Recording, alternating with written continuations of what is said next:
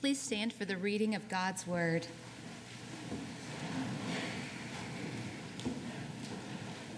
The scripture lesson for today is 1 Corinthians chapter 12, verses 12 through 27.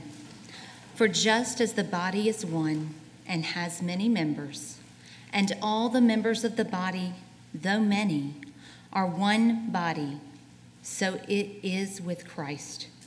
For in one Spirit we were all baptized into one body, Jews, Greeks, slaves or free, and all were made to drink of one Spirit. For the body does not consist of one member, but of many. If the foot should say, "Because I am not a hand, I do not belong to the body," that would not make it any less part of the body. And if the ear should say, "Because I am not an eye, I do not belong to the body," that would not make it any less part of the body. If the whole body were an eye, where would the sense of hearing be? If the whole body were an ear, where would be the sense of smell? But as it is, God arranged the members in the body, each one of them as he chose. If all were a single member, where would the body be? As it is, there are many parts, yet one body. The eye cannot say to the hand, "I have no need of you," nor again the head to the feet, "I have no need of you." On the contrary, the parts of the body that seem to be weaker are indispensable, and on those parts of the body that we think less honorable, we bestow the greater honor, and our unpresentable parts are treated with greater modesty, which our more presentable parts do not require. But God has so composed the body, giving greater honor to the part that lacked it, that there may be no division in the body, but that the members may have the same care for one another. If one member suffers, all suffer together. If one member is honored, all rejoice together. Now you are the body of Christ, and individually members of it. This is the word of the Lord. Thanks be to God.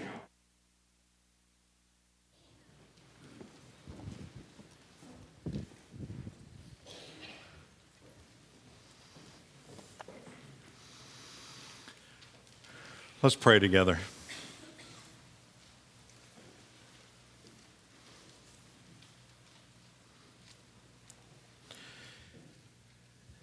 Lord, we have heard your word,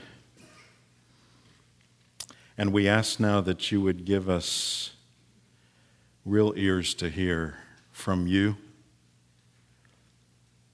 Will you cause our hearts to be open to you? Will you help us to lay our lives open before you for you to do your work in them? We're asking for this in the precious name of Jesus. Amen.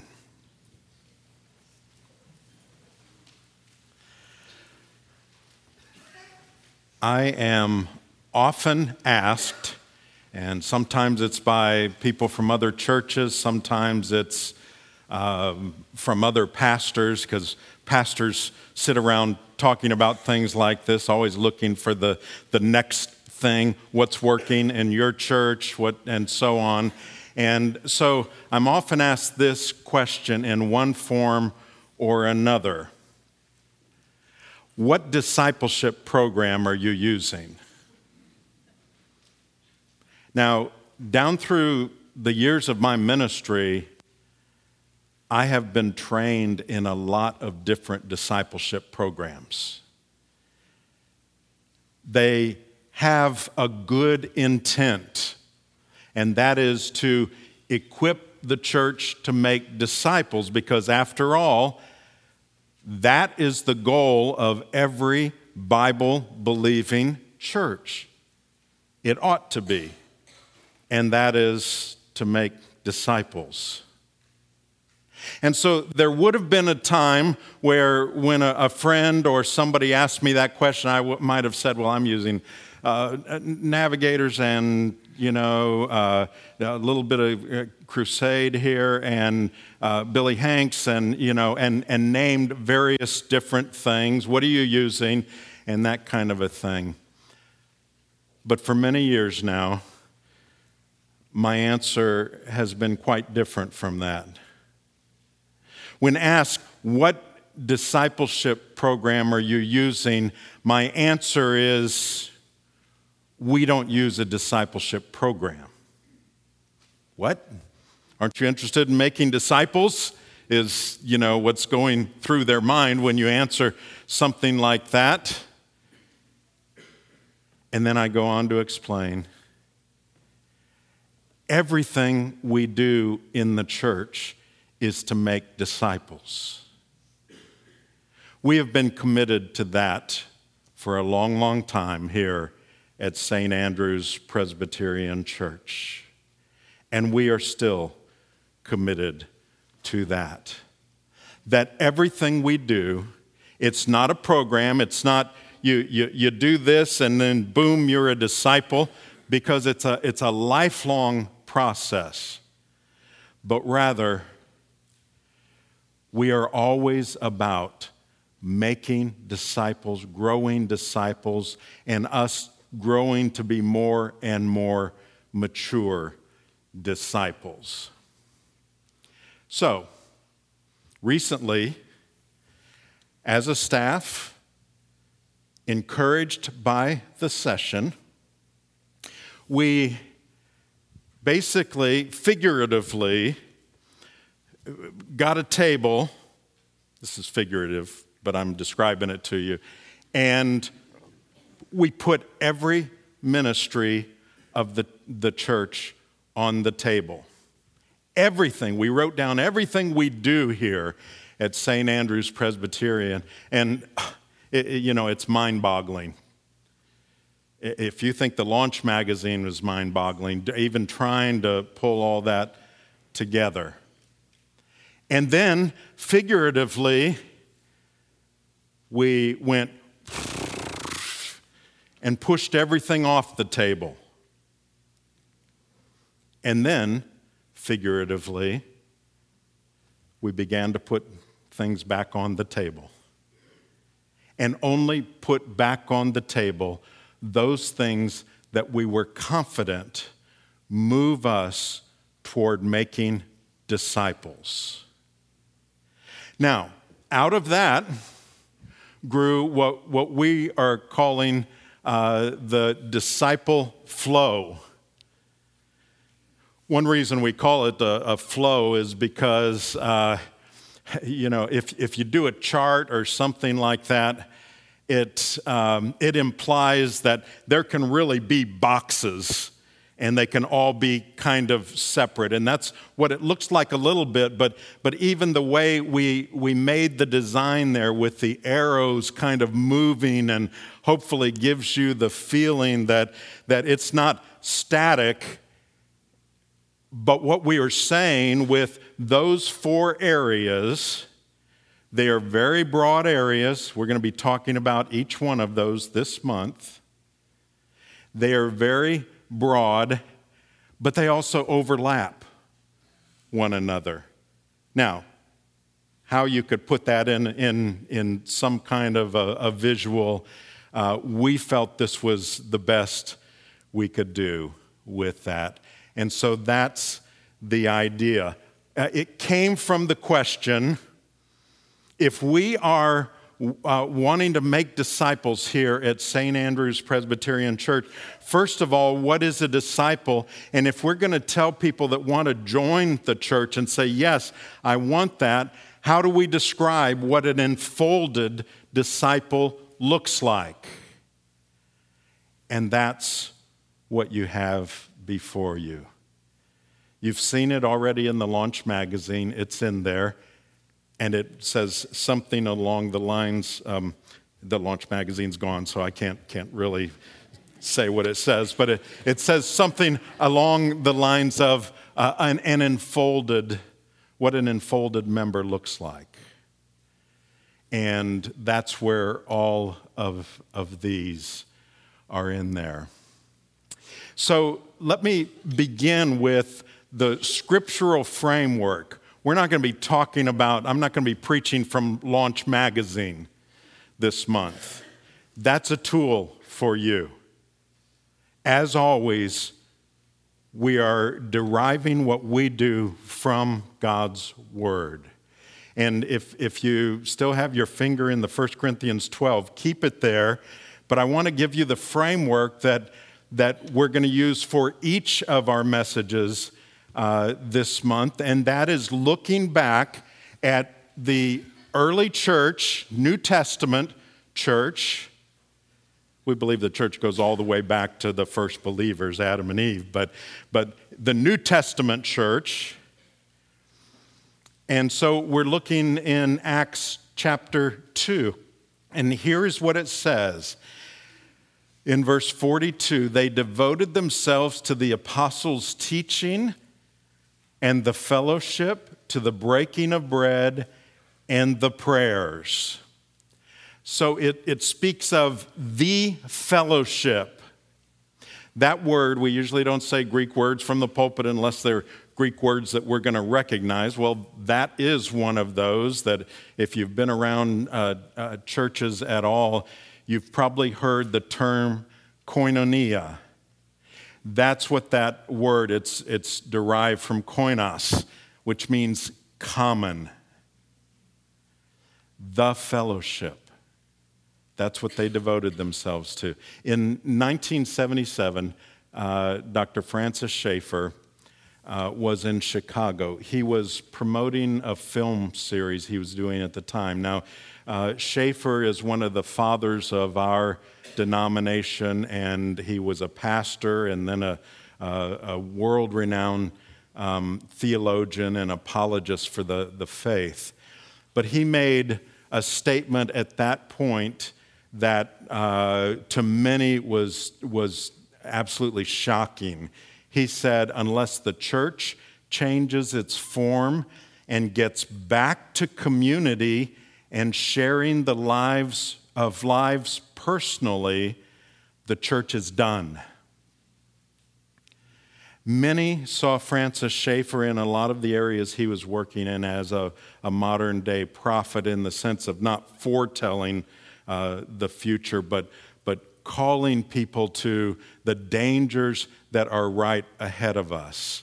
And so there he was saying that we've got to get back to community. It's got to be, and when he says back to, he's referring back to the early church.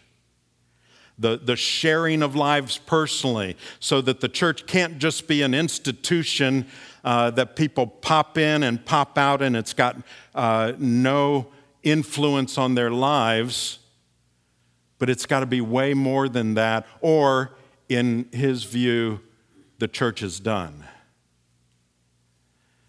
So in the early church, in Acts, what did it look like? Down in chapter 2, verse 44, it says, all who believed were together and had all things in common. They were selling their possessions and belongings and distributing the proceeds to all as they had need. There was a real interaction. Now, the idea that they were together, that's amazing enough, because the people in the early church would not have necessarily had all that much in common in terms of naturally gathering together. In fact, the people in that church in Jerusalem hadn't gathered together before that. Maybe some of them knew each other, but they weren't a part of something bigger, which we're calling the New Testament church. There wasn't necessarily something that naturally attracted them to one another. But it says they were together and they followed through where there was a need, they met it. That was how the church was working. Now, there's a key element here, and that is that to be meeting these needs, they had to know one another. They knew one another well enough that they knew one another's needs. And then there was love there to the degree that they said, there's a need. it wasn't just we should fill that need. It was, I got to sell something and go help them. That kind of a love for one another. So how did they know each other that well? And that's where the application from this passage begins for us today, because they were a group of at least 3,120. That's what I figure. There was 120 of the disciples that were waiting to get their instructions. And then on the day of Pentecost, what happened? 3,000 come to know the Lord. So, 3,120 give or take. Now, how are they going to know each other? Well, there's no way. They couldn't possibly know each other well enough to know about one another's needs and to be in one another's lives. But it says here that they broke bread in their homes and ate together. So what's that tell you? They were in smaller groups. They had to be. And if you're ever to know people here at St. Andrew's Presbyterian, you've got to be in a group smaller than this. That is just simply the case. Now, depending on your perspective, St. Andrew's Presbyterian Church is either a big church or a small one. And by your perspective, I mean the church that you've come from if you were in a church prior to this one. One of our children and his family go to this church. Our other 3 children all go to much smaller PCA churches. When they come, when their children are here, we're huge. And some of you feel that way or felt that way when you first got here. But we also have people that when I meet them at the door or begin talking with them, they said, you know, we wanted to come to St. Andrew's because we wanted to find a smaller church. Isn't that funny? Well, we're the same size. We're, 400 or 500 people. And to some, that's going to feel like, this is a nice small church because they came from something much bigger. And to others, it's going to be like, whoa, how can I ever find a place here? And some may even feel like, I don't even know if I will be needed here. And some, dare I say some of you, may be saying, I think this one's big enough to hide in. And some of you know exactly what I mean. So, either way, whether you see it as a bigger or a smaller church, you can't know everyone in the church. I don't know everyone in the church to the degree that this is talking about. And that's one reason we are always in a community group. When I'm on vacation or when I've been on sabbatical, Connie and I enjoy going to other churches. Well, one of the times we did that, it was when Abby was still with us, our youngest, and she wanted to come to St. Andrew's. We were in town, and I was on sabbatical. And I said, I ain't going with those people. No, I didn't say that, no. No, I just said, here's an opportunity. You guys go ahead to St. Andrew's. And I went to a church in another town. Now, I knew of the church. It's larger than us. It wasn't that long of a drive. I know the pastor, but he was the only one in the church that I knew. And I have to tell you, it was a lonely experience. I get that. I walked in and the ushers did what they were supposed to do, I guess. They handed me their order of worship, and the ones that said usher said hi, and I said hi, and then I went into the sanctuary, and until I spoke with the pastor that I already knew, after the service, I got there early, those were the last words I spoke. Now, I'm not rebuking that church, and that can happen here. In our church, I hear all the time how friendly people are when people come in. And that's wonderful. I love hearing that. But I want us to understand that if we're not careful, we can get lost in a crowd, even in our size church. And all of us need to do our best to see that does not happen. Now, in Acts 2, again, it says, together they were every day in homes. What does that sound? That's verse 46. What's that sound like to you? In terms of our ministries, if you're looking through Launch Magazine, you would probably say, that sounds like our community groups. And you would be right. Now, Paul had not written 1 Corinthians or Romans yet.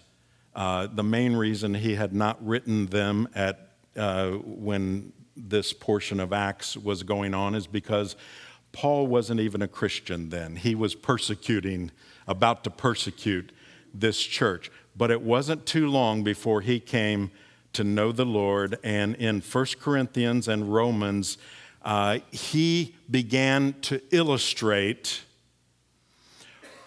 what the early church was doing in a way that people could understand. And in both of those places, and also in Ephesians, as we will see, he used a very simple illustration. We heard it earlier, the body.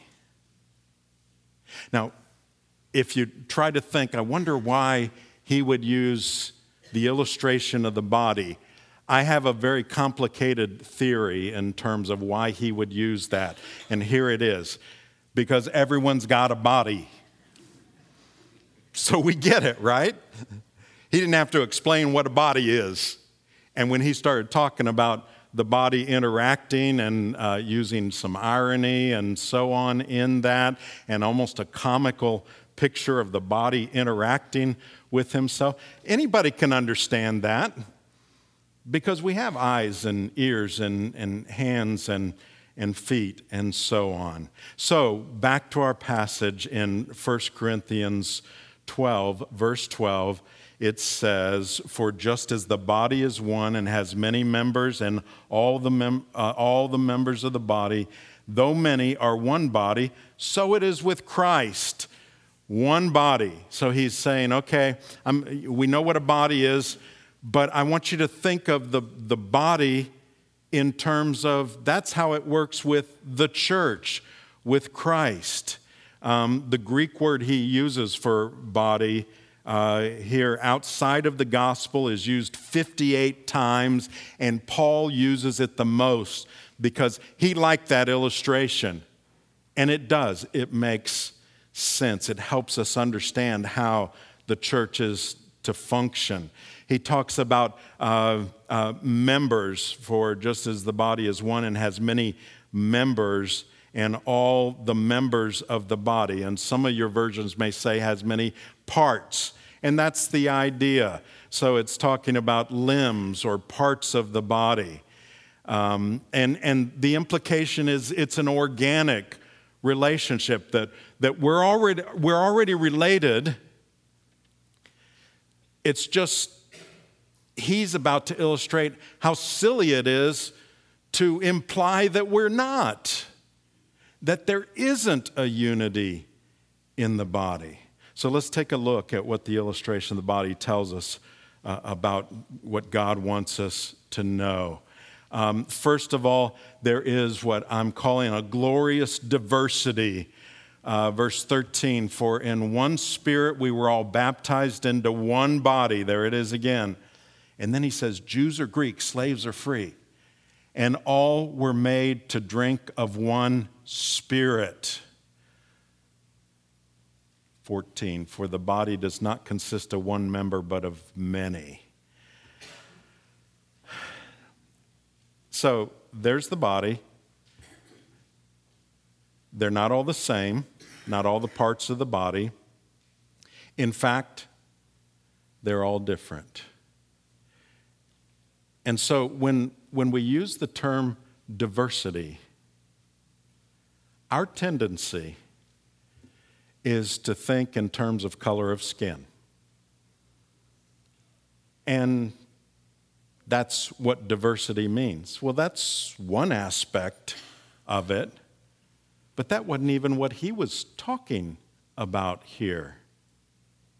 In fact, he uses the phrase Jews or Greek, slaves or free, and it's kind of easy for us to skim over that and say, oh, Jews or Greeks, yeah, they were pretty much alike. They were all ancient people and, slave or free. Okay, I get that. There's a little diversity there. And we don't realize, if we're not careful, we won't realize how radical his statement was here to talk about Jews and Greeks all being a part of the same body. They would have gone, what? Slaves or free? Wait, all being a part of the same body?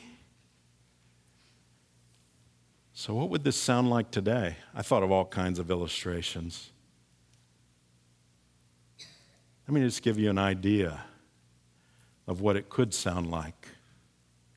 Assuming that all these that I'm going to mention now come to Christ and deal with their sin, okay? They've repented, they've come to Christ, and that's what it means by made to drink of one Spirit. And then I stand up here and I say, some of you were white supremacists. And some of you were with Antifa.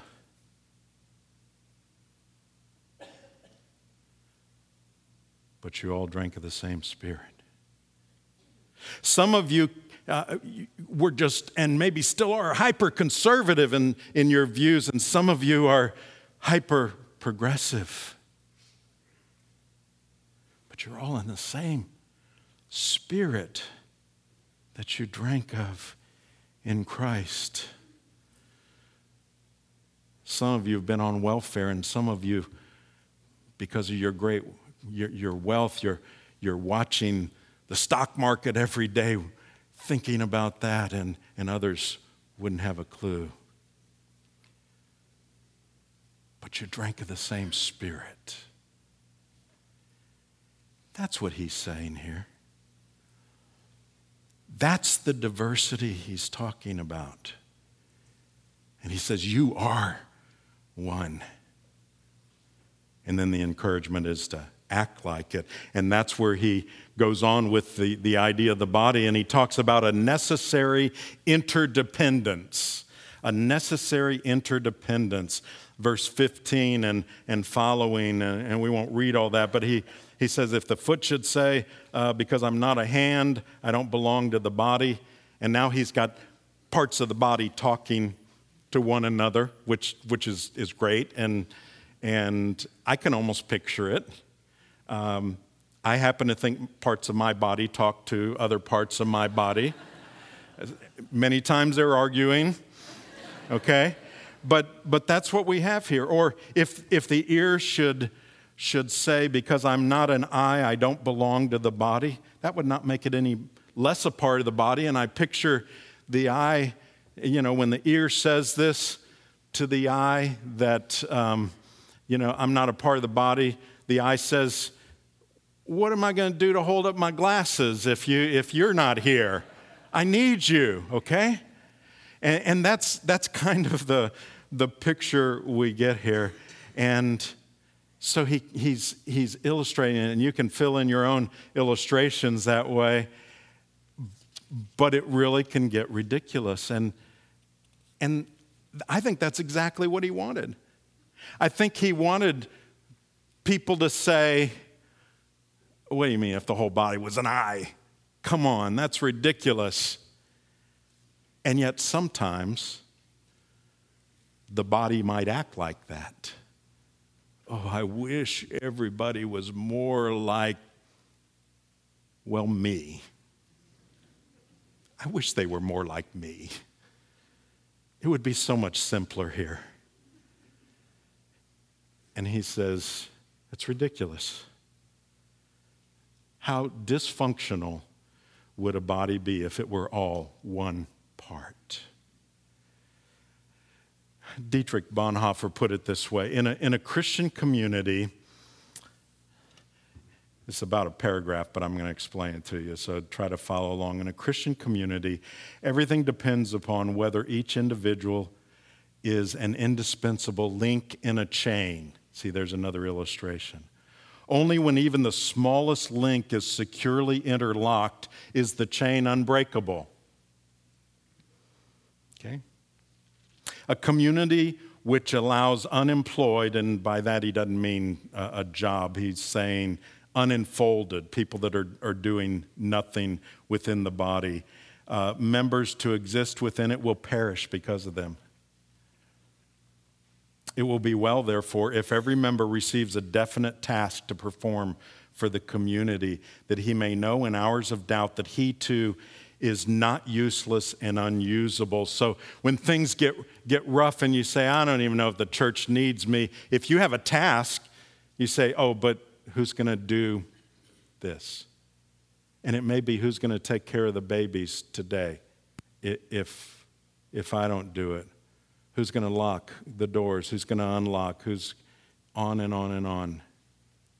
Every Christian community must realize that not only do the weak need the strong, but also the strong cannot exist without the weak. And that leads us to the third part of this illustration, that is respectful care for all its parts. He says in verse 22, on the contrary, the parts of the body that seem to be weaker are indispensable. And on those parts of the body that we think less honorable, we bestow greater honor, and so on. And so he's emphasizing how we absolutely need one another in this. And over in Ephesians 4, it talks about how we're connected. You don't even need to turn there, but let me just read you one portion of that. He says, speaking the truth in love, we are to grow up in every way into him who is the head, into Christ, from whom the whole body, there it is again, joined and held together, that's our word, connected by every joint with which it is equipped.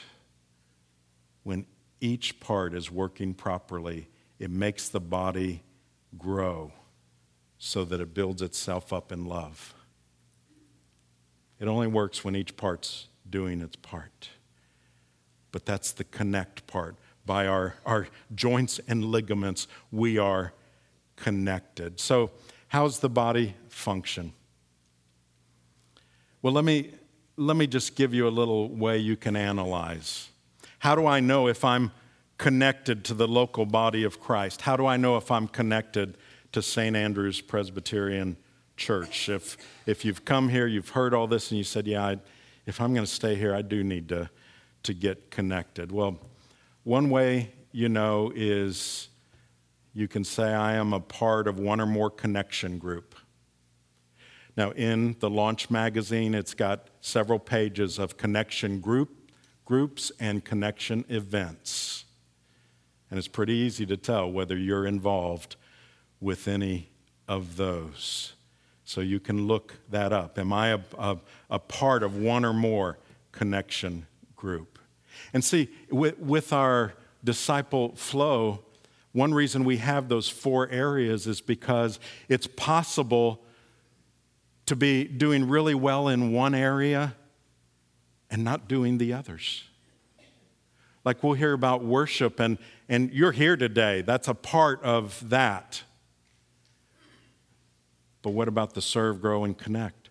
Or someone may be growing because they go to Bible study after Bible study, but they aren't serving. And so this is a way where we can look at that. But in terms of connection, here's another thing that you can know whether I'm connected or not. If I speak of our church or my church rather than the church when I talk about St. Andrew's Presbyterian Church.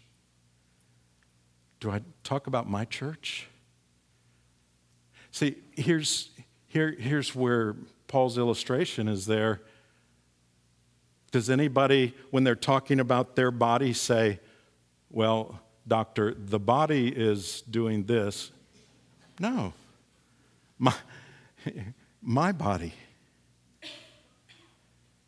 That's how we talk. Because I'm connected. I'm not outside of it. I'm inside of it. And that's what shows. And then a third characteristic is I find myself criticizing less and wanting to be more involved because I'm not on the outside looking in, but I'm on the inside. And you know, when you're on the inside, you tend to criticize less. When you're on the outside or you feel on the outside, it's easier to point. And the old illustration is, a rowboat. You get people in the rowboat. Well, if you're in the rowboat, you're not going to be standing up rocking it, right? If you're in. It's only those on the outside that may say, hey, you're doing it all wrong. You're not rowing right. But if you're in the rowboat, you're doing what you need to do in order to get to your destination. So, in terms of genuine connection, it is absolutely unique in our world.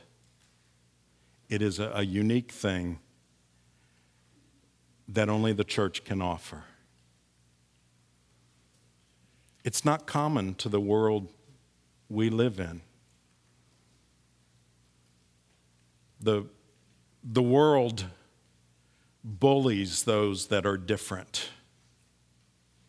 It casts them out. The church should be enfolding those that are different because of our common bond in Christ. And yes, we have diversity, but our bond is that ligament, that joint is even tighter than how different we are. The world we live in isolates. You go to a waiting room, and what happens when you sit in the waiting room in the doctor's office or you're waiting on your car to get worked on? Everybody pulls out their cell phone and goes right into it. And you know what? Out in the waiting room, I even do that. Sometimes I even fake it. I'm not really even doing anything. Yeah. Okay, Somehow you feel like you relate, But that's the world we live in. But instead of that, the church should be putting people together, and that's what we're trying to do. We're giving opportunity for that. We can't force anybody to that, but that's what happens. We get together, and let me use our community group. We eat together. We look one another in the eyes. Nobody's getting out their cell phone to, during while we're talking. Because instead of deliberately disconnecting, we are trying to connect. And when you eat with people week after week, when you pray with them, when you talk about the things of the Lord, a connection grows that simply cannot grow in other settings, and that includes worship and our growth classes. It's different in our connect groups. And the world we live in says, you can come join our club if you're worthy. And the church should say, none of us are worthy. Come. And the world says, suck it up and get in shape. Tough it out. Christ said, come to me, all you who labor and are heavy laden, and I will give you rest. I need connection for my own soul. All believers need connection if they are to be disciples. Let's bow together.